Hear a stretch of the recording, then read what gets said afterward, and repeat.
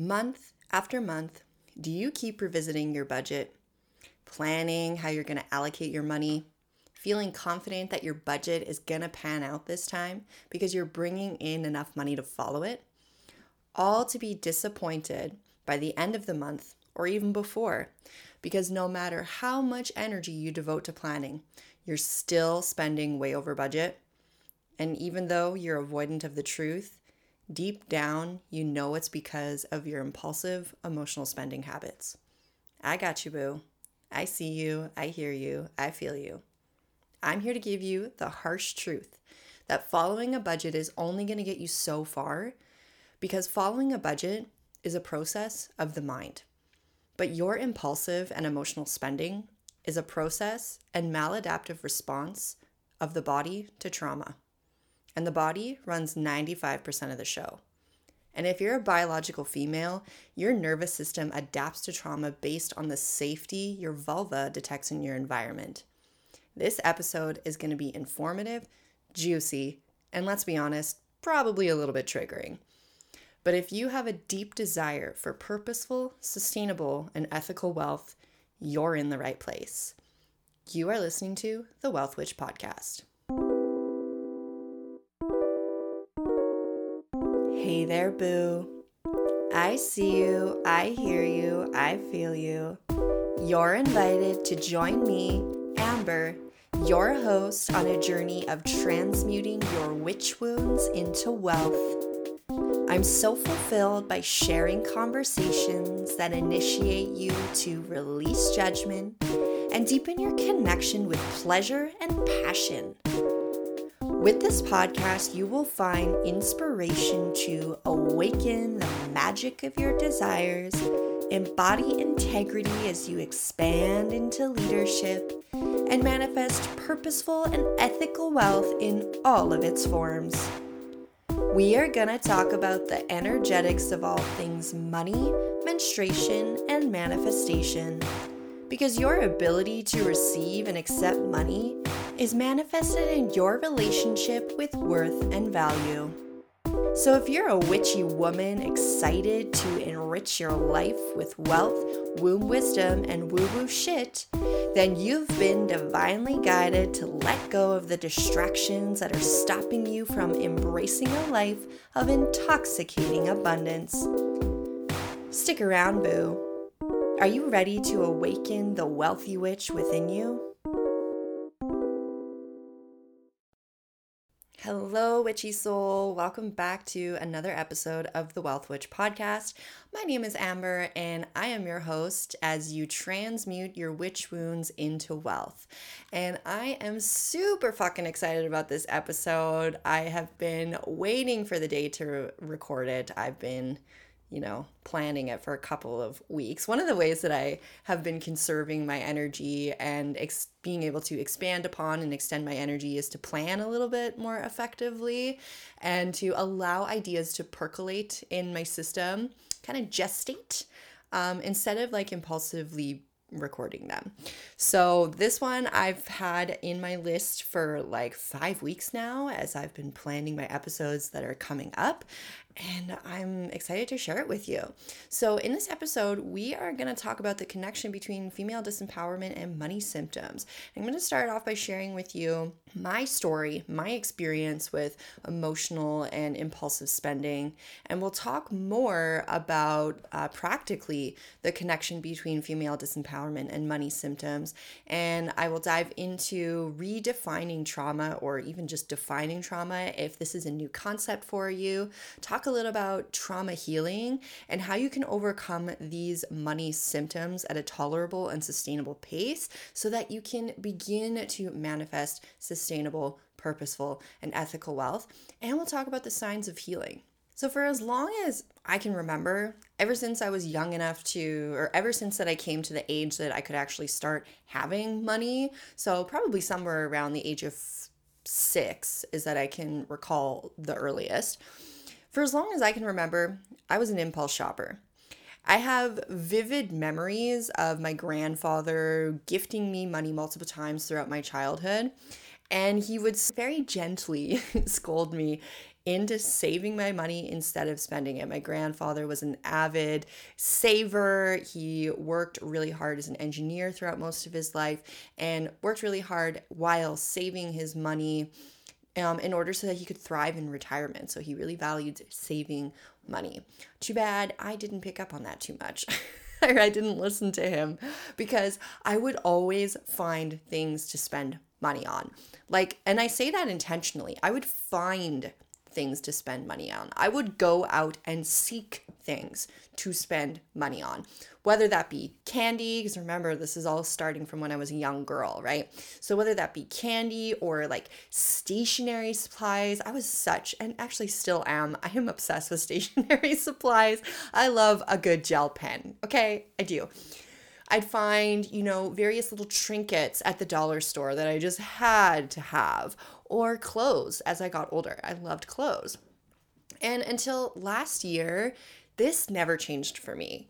I've always spent money as fast as I could earn it. And when I got my first job in high school, I would spend my paychecks almost on the first day that I got them, or within the first couple of days as I was receiving them. And I made pretty good money when I was in high school. For a period of time, I was working probably about 25 hours a week when I was in high school. I was a pretty good student. I didn't have to put a lot of energy towards my schoolwork. I seemed to just acquire things pretty simply, except for math. Don't even get me started on math, but maybe it's definitely a numbers thing. But anyways, I was pretty good at school, so I didn't have to devote a lot of my energy to my academics, which meant that I could free up a lot of time for working on a part-time job, which definitely supported my spending habits and my desire to spend money. And when I was 18 or 19, I can't remember exactly, but somewhere between 18 and 19, I got my first credit card. And that was a complete recipe for disaster because it meant I could spend money faster than I could earn it instead of just as fast. And yeah, that created a lot of problems for me and spiraled pretty damn fast. I was raised to have a healthy work ethic. My mom worked 4 jobs there was a period of time when my mom was working 4 jobs when I was growing up. Not the whole time when I was growing up, but I cannot remember a time when my mom didn't work at least 2 jobs when I was growing up. And my dad was a roofer, so he worked in the trades, and he worked from sun up to sundown because he worked outside. So in the wintertime, that meant that he was working less, but in the summertime, he was literally gone for 16 hours a day. Both my parents are generators by human design, so they had a lot of energy that they could put towards working, which definitely influenced me. Even though I'm a projector by human design, and I thought that was the norm, that you were supposed to have this strong work ethic, work. I grew up watching my mom be an avid budgeter. Actually, it'd probably be more accurate to call her an obsessive budgeter, literally counting down her money down to the penny. And I say that literally because often, or throughout most of my childhood, at least one of those jobs that my mom had when I was growing up was working as a server. So working in restaurants, bars, and she would come home with physical money all the time. So literally counting down to the penny, because remember, this is 20 years ago, so we still had a penny in Canada. Literally counting down the penny and looking to stretch every dollar that she had. Counterly, I watched my dad have the mentality of, okay, need more money? I'll just go out and work some more because that was accessible to him. He got to choose how much he wanted to work, whether he wanted to work up from sun up to sundown. And the more he worked, the more money that he made.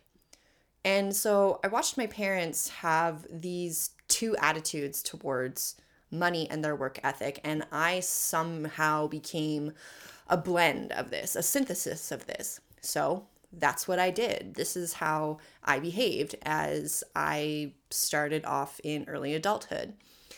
Until a few years go by, and I find myself in nearly $100,000 in debt, excluding my mortgage, finding myself nearly $100,000 in debt and working 70 hours a week to pay for it. and it didn't matter how much I budgeted because I always overspent. And now that I know what I know about trauma and resilience, I've made the connection between female disempowerment and money symptoms. Money symptoms that most people would probably call money problems. So, money symptoms that really disguise themselves as money problems. But the reality is, you don't have money problems, you have money symptoms.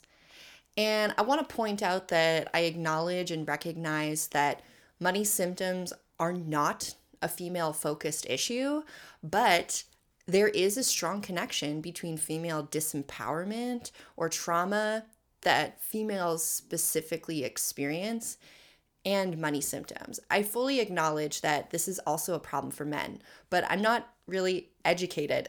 I'm not educated about how my area of expertise manifests in men. I don't fully understand the male autonomic nervous system like I do the female autonomic nervous system, probably because it's due to my own sexual trauma from childhood that I became fascinated with the female autonomic nervous system. So I'm blissfully ignorant as to how this manifests in men, but I fully recognize that it's a problem for men too. But money symptoms manifest differently in females than how they do in males. And this does have to do with the way the female autonomic nervous system adapts to traumagenic conditions. Now, if you've never heard the word traumagenic before, it's slightly different from traumatic. Traumagenic implies that there's a potential for trauma, whereas traumatic implies the receiver of that experience did in fact experience trauma. And this all has to do with the fact that females have a vulva. And the vulva is a mediator of consciousness. The vulva is the receiving dock for bodily intelligence. So what happens here is that there is a brain nervous system vulva feedback loop. So the vulva communicates the safety of your environment as a female. So the vulva is a major energy exit and entry point to the body, and it's constantly discerning the safety of your environment and communicating that to your brain via the nervous system. And then the brain tells you, I am safe or I am not. And it's this constant feedback loop, and it ultimately informs your intuition. Now, because the vulva is a major energy exit and entry point of the body, and because it is rooted in feminine energy, it is inherently yin. It's got a strong yin receiving energy associated with it. And that makes it vulnerable to trauma or abuse or stress. So to get a little bit more clear on that, let's define what is trauma. So Judith Herman describes trauma as any event that overwhelms the ordinary human adaptations of life. Peter Levine describes it as when your ability to say yes or no becomes blocked. The natural and healthy rhythm to integrate an experience, find resolution and completion is not possible. It's system overload. And when resolution doesn't occur, the body starts to loop continuously and seek resolution until it happens. I would summarize these two definitions as when your body is pressured out of its natural rhythmic integrity because your free agency for choice is thwarted.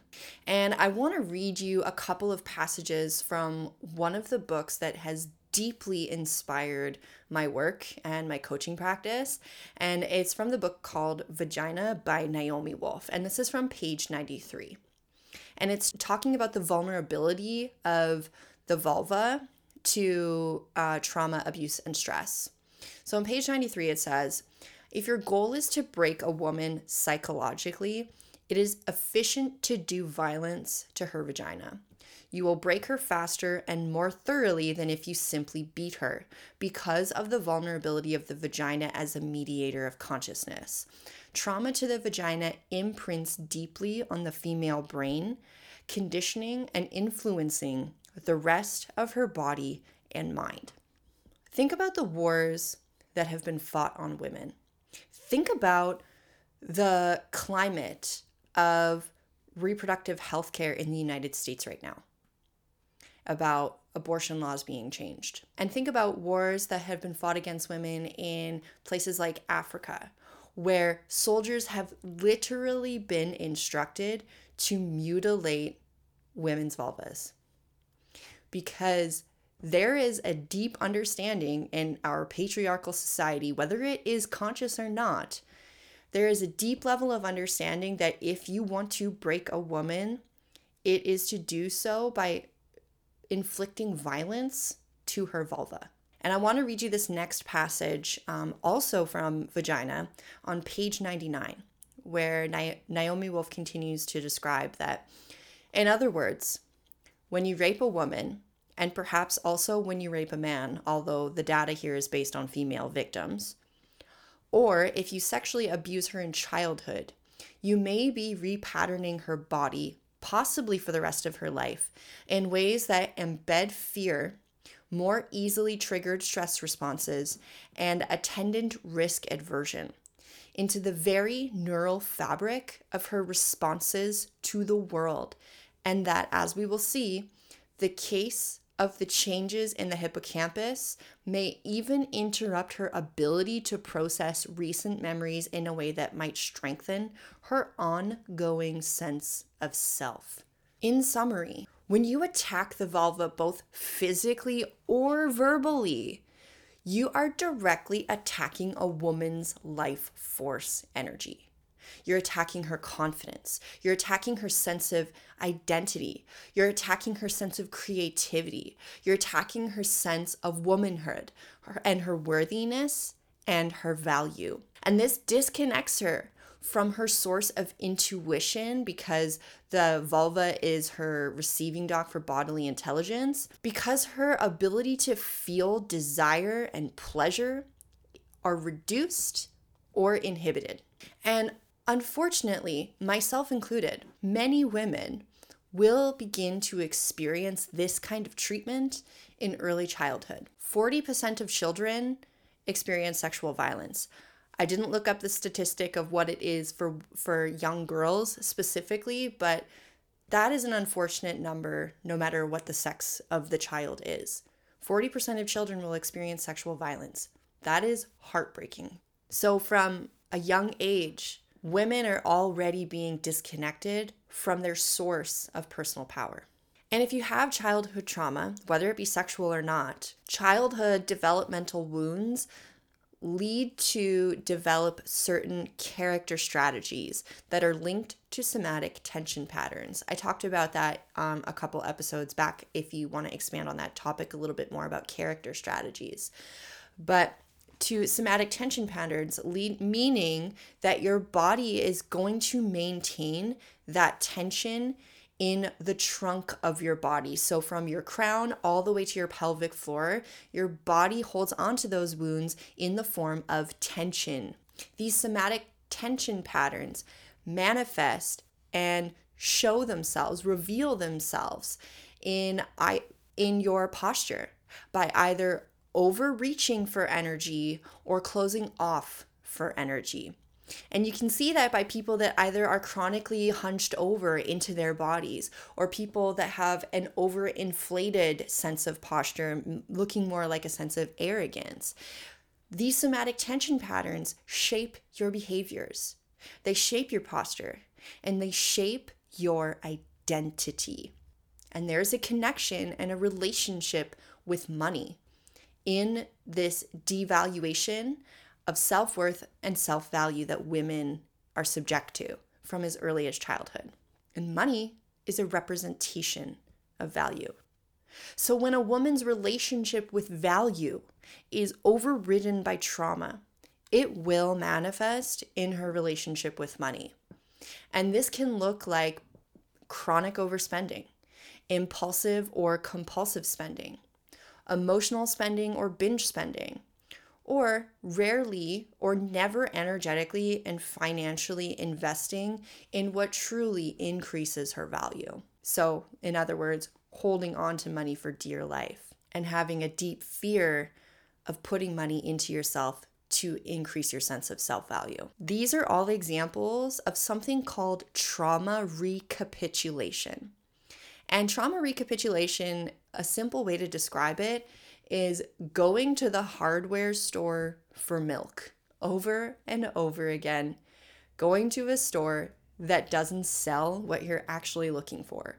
It's going to unsafe places, trying to make them safe. And this trauma is stemming from childhood sexual abuse, but it's also stemming from messages from society about female value and worth, the messages that we send to women as early as childhood about the value of women, the role that they play in the world.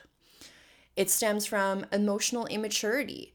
And emotional immaturity occurs when you've been taught to be an emotional gatekeeper, to hide your emotions, to deny your emotions, or you haven't been given tools how to effectively regulate your emotions, and therefore your emotions feel unsafe. And emotions are energy in motion. And if you don't allow your emotions to effectively move throughout the body, it's going to manifest as energy blocks in the body. So if you've got things like chronic overspending, impulsive spending, emotional spending, etc., if you're experiencing those money symptoms, I would guarantee that you have some level of emotional immaturity and you have energy blockages inside your body and you have some sort of a disconnected relationship with your own sense of worth and value. So then what happens is you begin to seek tools outside of yourself because you haven't been taught how to cultivate the tools within yourself. You seek the tools outside of yourself to regulate your emotions and superficially inflate your sense of self-worth. That's the cocktail that happens when you have a devaluation of self-worth and value and haven't been taught how to regulate your emotions or have been taught how to be an emotional gatekeeper, leading to emotional immaturity. That's the connection. So your body has been pressured out of its natural rhythmic integrity because your free agency for choice has been thwarted. And so you keep going back to the hardware store for milk. You keep trying to give your body a different choice, which is expressing itself in your relationship with money. You give your body the different choice to express its big emotions, express its emotional energy through the movement of spending money, while simultaneously superficially inflating your sense of self-worth because your value and worth has been overridden by trauma. So you find yourself stuck in that undigested, unintegrated, untransformed state because your body's natural rhythm has been disrupted. And all your body is trying to do is seek resolution or completion of that thwarted choice. But the only way it's learned how to do that is to respond in the way you did during that traumatic instance, by either holding in your emotions or being the subject of devaluation. But that isn't working. And you're finding yourself going more and more into debt or continuously experiencing these money symptoms that are wreaking havoc in your life. And it's creating an ongoing sense of traumagenic conditions. So in order to heal from this trauma, you need to give your body the choice to integrate a new experience. In order to integrate anything, you have to move towards it. Integration is digestion, and digestion requires discernment, choice. You have to create safety in the new choice. You're trying to create safety in the choice of spending the money. And right now that probably feels safe to you, but you're recognizing that that response is inappropriate with your reality.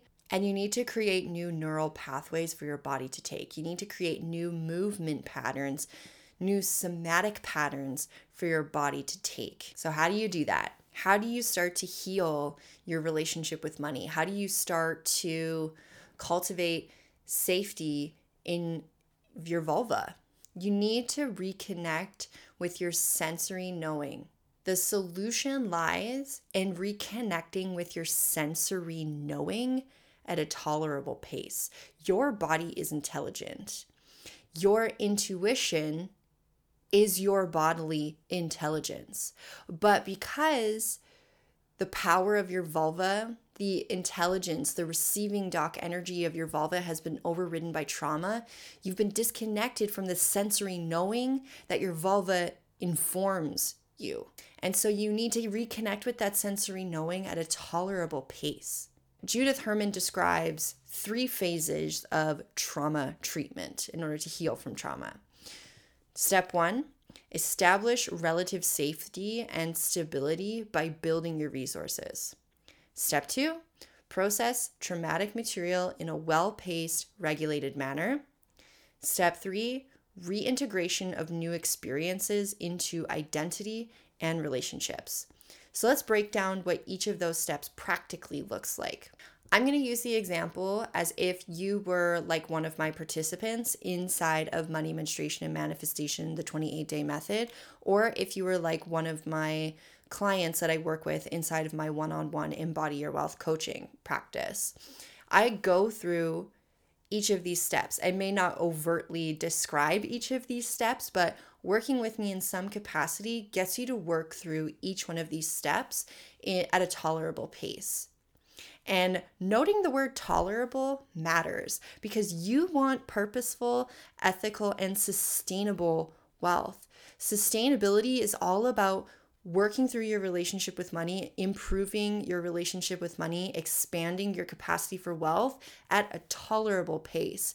That's where the sustainability aspect comes into play here, is working with the body at a tolerable pace. Because if you move too quickly, you won't have the identity, you won't have the energetic capacity to be able to not only obtain the wealth, but maintain the wealth. So doing so at a tolerable pace matters. So step 1, establish relative safety and stability by building your resources. So this is going to look like training your body how to ground itself, training your body how to connect with your somatic experience. And your somatic experience is your relationship with yourself, your relationship with other people, your emotions, your beliefs, your values, your energy. All of these facets of yourself are part of your somatic experience. And it's about being able to witness yourself in these somatic experiences. So this is going to look like doing grounding exercises. One of my favorite grounding exercises that I have been doing lately is called a centering practice. So from an outsider's perspective, it looks like a standing meditation. And what I do during this centering practice is standing with my posture absolute, and I'm focusing on feeling the depth of my forward body, my back body, and my side bodies, and in my length. So being able to cultivate depth in all of those directions that energy flows. Some other examples of resources could look like breath work. It could be a yoga practice, it could be meditation. All of these different things that are guiding you to connect with your present somatic experience without shying away from that experience and witnessing yourself in that experience. Being comfortable with discomfort, expanding your window of tolerance for all of the sensations that your body has the capacity to experience. Because if you want to increase your capacity for wealth, if you want to feel purpose and pleasure in the wealth that you accumulate, well, those are all high vibe emotions, and everything exists in a duality or in a polarity. So if you want to experience wealth, you have to know what it feels like to experience the discomfort in the expansion. Because before anything expands, it has to contract. So you have to get comfortable in the discomfort of the contraction before you can catapult yourself forward into the expansion. So building your resources and feeling the sense of safety in your own body's rhythmic integrity. And inside of MMM specifically, this looks like connecting with your menstrual cycle, cultivating safety in the dynamic nature of what it means to be a biological female. And then step 2, process traumatic material in a well-paced, regulated manner. Now, it's really important to note that when you are processing trauma, this does not mean reliving it. This does not mean that you have to go back and revisit all of those traumatic memories in order to integrate them into your life. That can be re-traumatizing and can actually set you backwards. Healing from trauma does not have to be painful. It can be and probably will be uncomfortable based on what I just previously described, but it doesn't have to be painful. In fact, I kind of already spoke to this, speaking to the idea of being able to witness yourself in discomfort. The reason why you haven't been able to witness yourself in discomfort is because you've been taught that it's unsafe to do so, because your sense of safety has been overridden due to those traumatic experiences. Naturally, humans have the ability to witness themselves in discomfort. It's only once we've been taught that it's not okay to have big emotions. It's not okay to have boundaries. It's not okay to advocate for yourself. That type of environment breeds traumagenic conditions. So it's about coming home to the sensations of your body and slowly but surely being able to witness yourself in the dynamicness of what it means to be human, the expansive and the contractive. Now, at some point here, when you've gotten through step 1 and step 2, you're going to find yourself more capable of being able to handle discomfort. You're going to be more capable of combating traumagenic conditions. And it's at this point that you're able to give yourself that new choice. Because step 3 is reintegration of new experiences into identity and relationships. You get to give your body a new sense of choice. When you're presented with that opportunity to give your body a new sense of choice, you're then able to ground yourself and deny the impulse that there once was for you to go to the hardware store for milk. Instead, you get to ground yourself in the choice of going to the dairy farm for milk because you feel safe enough to give your body an alternate choice, to create those new neural pathways, to create those new somatic movement patterns. It becomes a new muscle memory. And this takes time, right? It takes 300 repetitions to create new muscle memory and 3,000 repetitions to create a new sense of embodiment. It takes time. It happens at a tolerable but sustainable pace. And slowly but surely, you're going to build that sustainable wealth in the process. You're going to keep giving yourself new choices to make that's going to stop you from spending impulsively.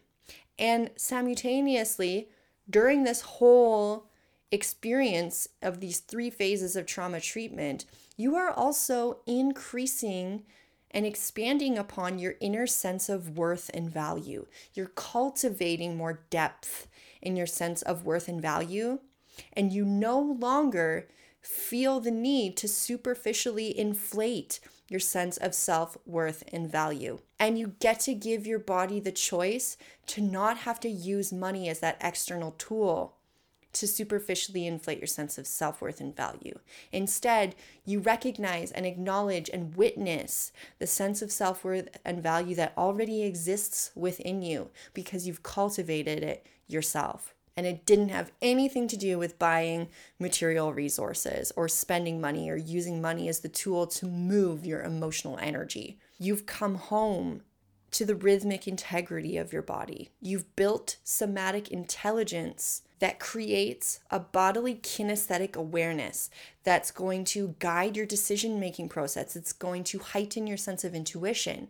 It's going to enhance your interpersonal relationships and your communication. It's going to enhance and deepen the connection that you feel with yourself and other people. It's going to strengthen your empathy with boundaries. And it's going to inform your trauma resolution and ultimately increase your sense of resilience during traumagenic conditions. So how do you know when you're healed? Well, it's obviously going to show up in your relationship with money, because your relationship with money is going to shift. And at first, that shift is probably not going to show up on paper. At first, while you're still navigating this, it's probably going to be something that you simply feel. You feel the shift in your relationship with money.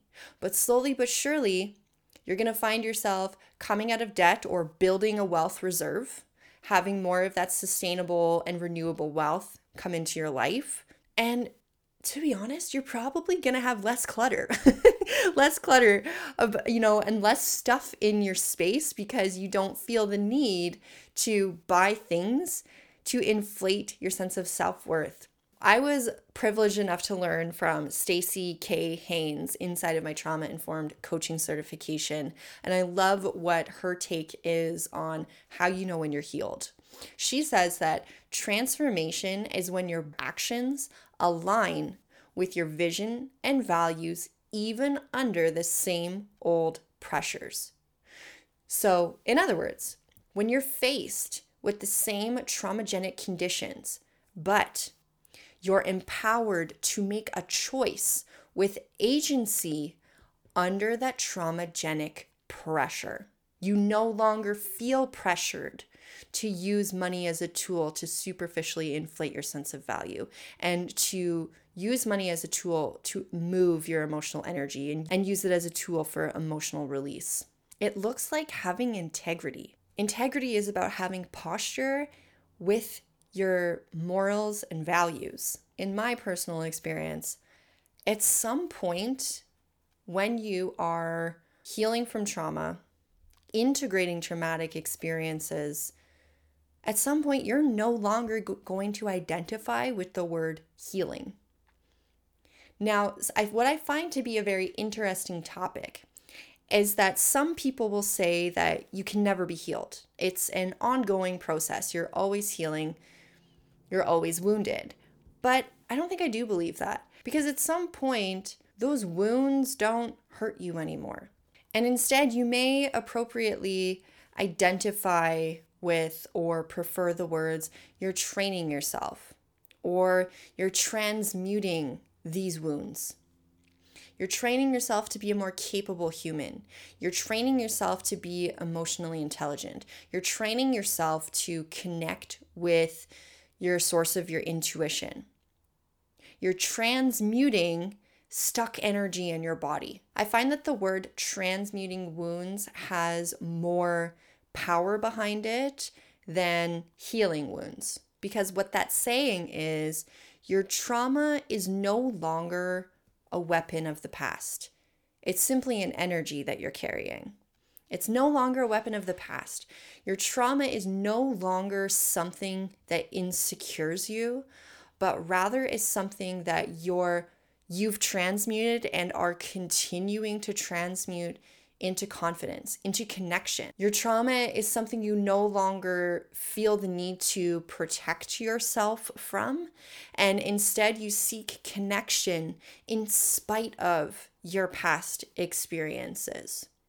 I see that when you are still healing from your trauma, when you're still very hurt and wounded by your trauma, there is a chronicness to living in fear. Whereas when you've healed from your trauma and you're at the stage where you're now transmuting energies that are in your body, you no longer live in fear and rather switch to living with situational awareness. I think there's a big difference between living in fear and living with situational awareness. So when I look at my own personal childhood trauma, My abuser is someone that is inside of my family. I choose not to have a relationship with this member of my family. It's not because I'm living in fear that this person could potentially re-abuse me or continue to abuse me. That's not a fear of mine, but I have situational awareness of this person that I'm choosing not to subject myself to their energy. And I'm choosing not to subject my family to their energy. Not because I'm afraid that they're going to hurt me or I'm afraid that I won't know how to protect myself. It's that I'm choosing to give myself space. I'm choosing to have boundaries around that situation because when I was younger, I wasn't given the choice of boundaries. Because when I tried to enforce boundaries, they were disregarded and they were disrespected. But I know differently now. And I have that situational awareness. So I'm not living in fear. I'm living with awareness. So what I want you to take away from this episode is that you do have the power to make a choice. If you're feeling stuck in your financial circumstance right now, if you're feeling like what I described earlier about not being able to follow a budget because you're chronically overspending, or if you're an impulse shopper, this does not have to be your forever reality. You have the power to make a choice. You have the power to give your body a new choice because you don't have money problems. You have money symptoms. It's about getting to the root of the symptom that's going to radically shift your financial reality. And that power lies in your pussy, boo. Your pussy has so much power. It's just about tapping into it and allowing her to expand into her inherent prosperity, potential, and personal power. Your vulva communicates the safety of your environment. And right now, she's sensing that it doesn't feel safe to want more for yourself. It doesn't feel safe for you to expand into wealth because of the messages that society has been telling you about women that are wealthy. About being seen in the identity of a woman who can not only obtain wealth and maintain wealth. She doesn't feel safe receiving because her inherent intelligence has been overridden, but you can transmute that. And if you want extra support on your journey of transmuting your wounds into wealth, I invite you to click the links in this episode and for you to check out MMM or my Embody Your Wealth coaching. Together, let's guide you back to the safety in the rhythmic integrity of your divine feminine flow. Thank you so much for listening to today's episode. This has been a true treat and joy for me to share with you, and I look forward to connecting with you on the next one. Thank you so much for listening to this week's episode. Each message that I share is enriched with expansive, passionate, and purposeful energy. If you felt awakened to your evolution, please pass on that energy by downloading, subscribing, and sharing on your favorite social platform.